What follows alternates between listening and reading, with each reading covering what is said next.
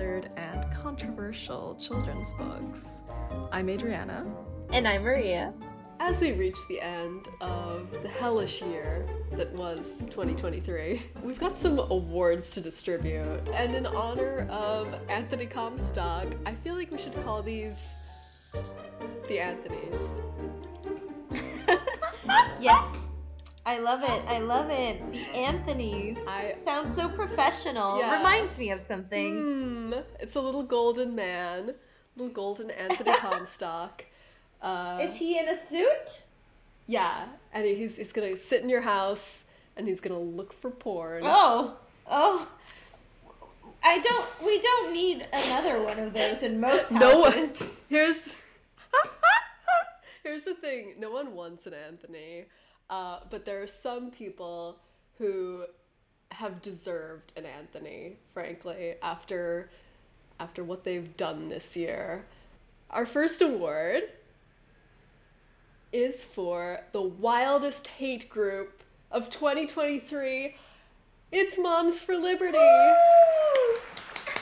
Congratulations. Yes. Congratulations, Moms for Liberty. We don't know if you remember them, but they've been mentioned on this podcast before. Yes, they quoted Hitler that one time. Always a good sign. Really put them in the running, like a strong start. This is a pro-book banning group. It started during the pandemic.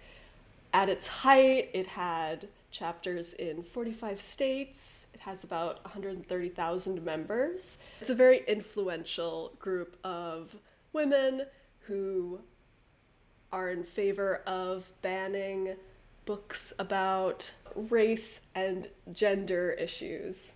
The wildest part is that they offered bounties to people who reported teachers discussing race in classrooms. That sounds like an insane thing. $500 bounties. Were they giving the children this money? Like, because who else would be reporting the teachers? Exactly. Like, the implications are really dark and unhinged. They've also mounted, like, harassment campaigns against teachers and parents.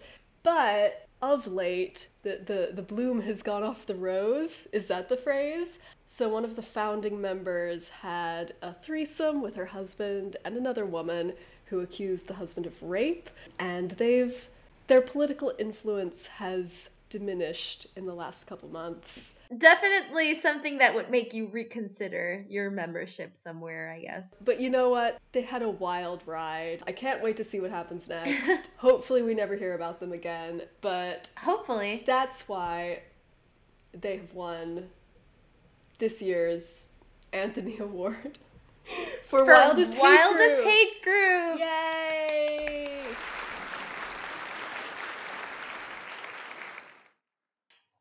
Our next award is just called the very, very simple Touch Grass. This award was born because in September, the Washington Post ran an article and they found that most school book bans were done at the request of 11 people. So it's just 11 people going crazy trying to ban books from schools. And our winner is called Jennifer Peterson, who filed to remove 71 books from her local school district. So she thinks that if teenagers read about sex, they are more likely to have unsafe sex or be abused. Which is completely untrue, obviously. Another book that she objected to was All Boys Aren't Blue by George M. Johnson, which contains a description of abuse that they experienced when they were young, which is explicitly to help other people identify and prevent that kind of thing from happening to them. Of course. Well, I mean, I think what people don't seem to understand is that if you are a kid who is being sexually abused, and obviously the only person who knows this is happening is the adult who is doing this to you, reading and finding out that it has happened to other people and that, you know, that it's wrong and all these things, it can really help you start reaching out for help. Yeah. Crazy thing is, 11 staff members were working for 40 hours every week just to review the books she was flagging. This woman. Imagine. Well, at least she was giving people jobs. Like, they can't tell you, we don't need you anymore. That's so true. That's so true. She's a job creator, a true American. Yeah. Entrepreneur. But also, please go outside. Touch grass. The next category, worst barbecue. It's a crowded arena. This is a really tough one. One year, I don't remember what year this was. I think it was 2020. The Mexican president was rumored to be at a famous narco his birthday party, and it was like a sort of barbecue sort of buffet style thing. So yeah, worst barbecue, I would say that 2020's was that one. So in Virginia in May, a book banning group called Clean Up Samuels held a barbecue and handed out forms for people to fill out to pressure the local library to ban books. It was a book banning barbecue. Oh. There were prizes for whoever could submit the most forms.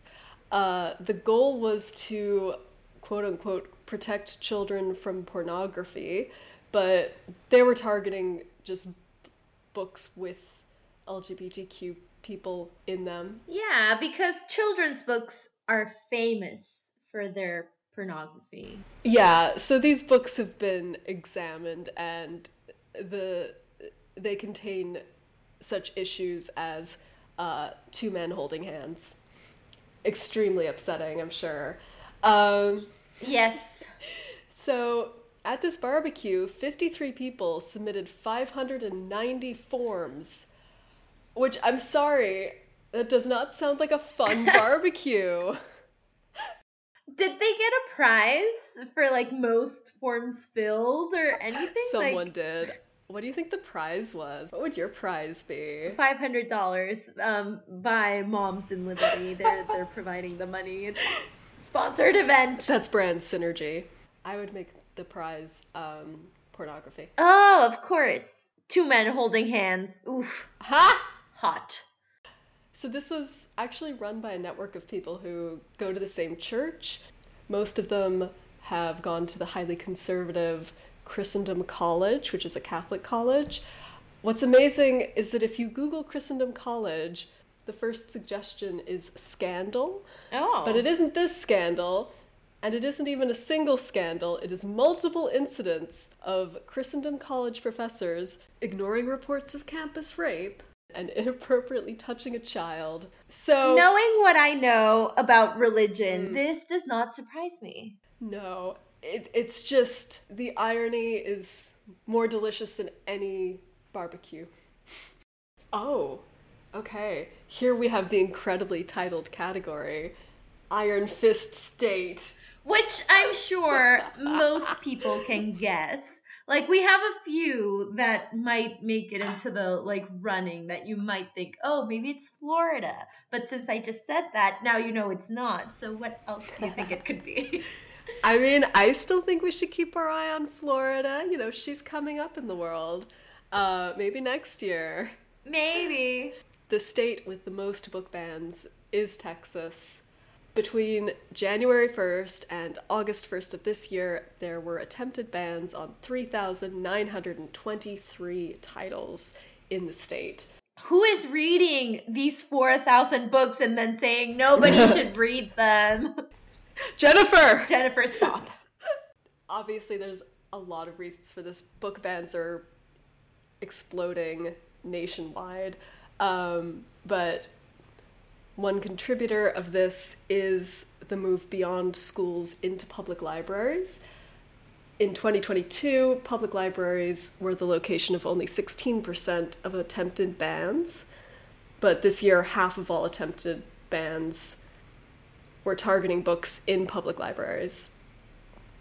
Bookstores are also being targeted increasingly. There's a new law in Texas that requires booksellers to provide, like, sex ratings of books that go into public school libraries. So any references to sex get 1 rating that requires permission to read it.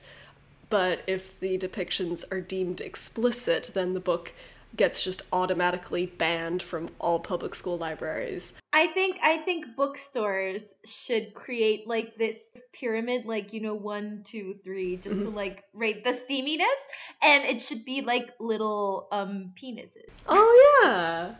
That should be like, oh, this book has 1 penis. This book has 2. I mean, what a way to make a book sound like really cool also, to be like, this is like a 5 penis book. Moms for Liberty could never. Horrifying. So yeah, if the bookstores don't cooperate, they can't sell into Texas school districts, which is a big deal. Oh no. Yeah, because Texas is a huge market for education books. They've actually been doing something similar for years with textbooks, pressuring publishers to write sort of right-wing versions of American history, which are then sort of spread throughout the country. That's insane. So yeah, Texas, please come up and claim your award. Oh, Texas. And then sit down. Just sit right down. Texas needs to be like bound and gagged. Like, just stop. Bound and Gagged, a novel that would get a 5 penis rating. And last but not least, Certainly not. our last award is Most Insane Accusation Against a Guinea Pig. And it goes to Jonathan Van Ness's Peanut Goes for the Gold, a picture book about a guinea pig who goes by they, them pronouns. A parent wrote that reading this book could lead to social isolation, violence, hypersexualization, reduced economic opportunities, anxiety, depression, lack of self-identity, and so much more. Which, like, what was this guinea pig doing that could lead you to reduced economic opportunities? Like, what? I love this. Using they, them pronouns makes you too powerful. Yeah, it's known. It's a known side effect. I mean, we've seen from The Rabbit's Wedding that if there's one thing bigots hate, it's small mammals. I think we found the secret. Congratulations to all the winners. You've done an insane job. Please, think about what you've done. Yes, we don't want to see you back here again. Like, it's not a good thing. Like, you know how people are always like, oh, I want to win another Grammy. I want to win another Oscar. You do not want to win another Anthony. Well, except for Peanut, he can win another Anthony. He didn't win it for a bad thing. No, Peanut's invited back. Yeah, but just Peanut.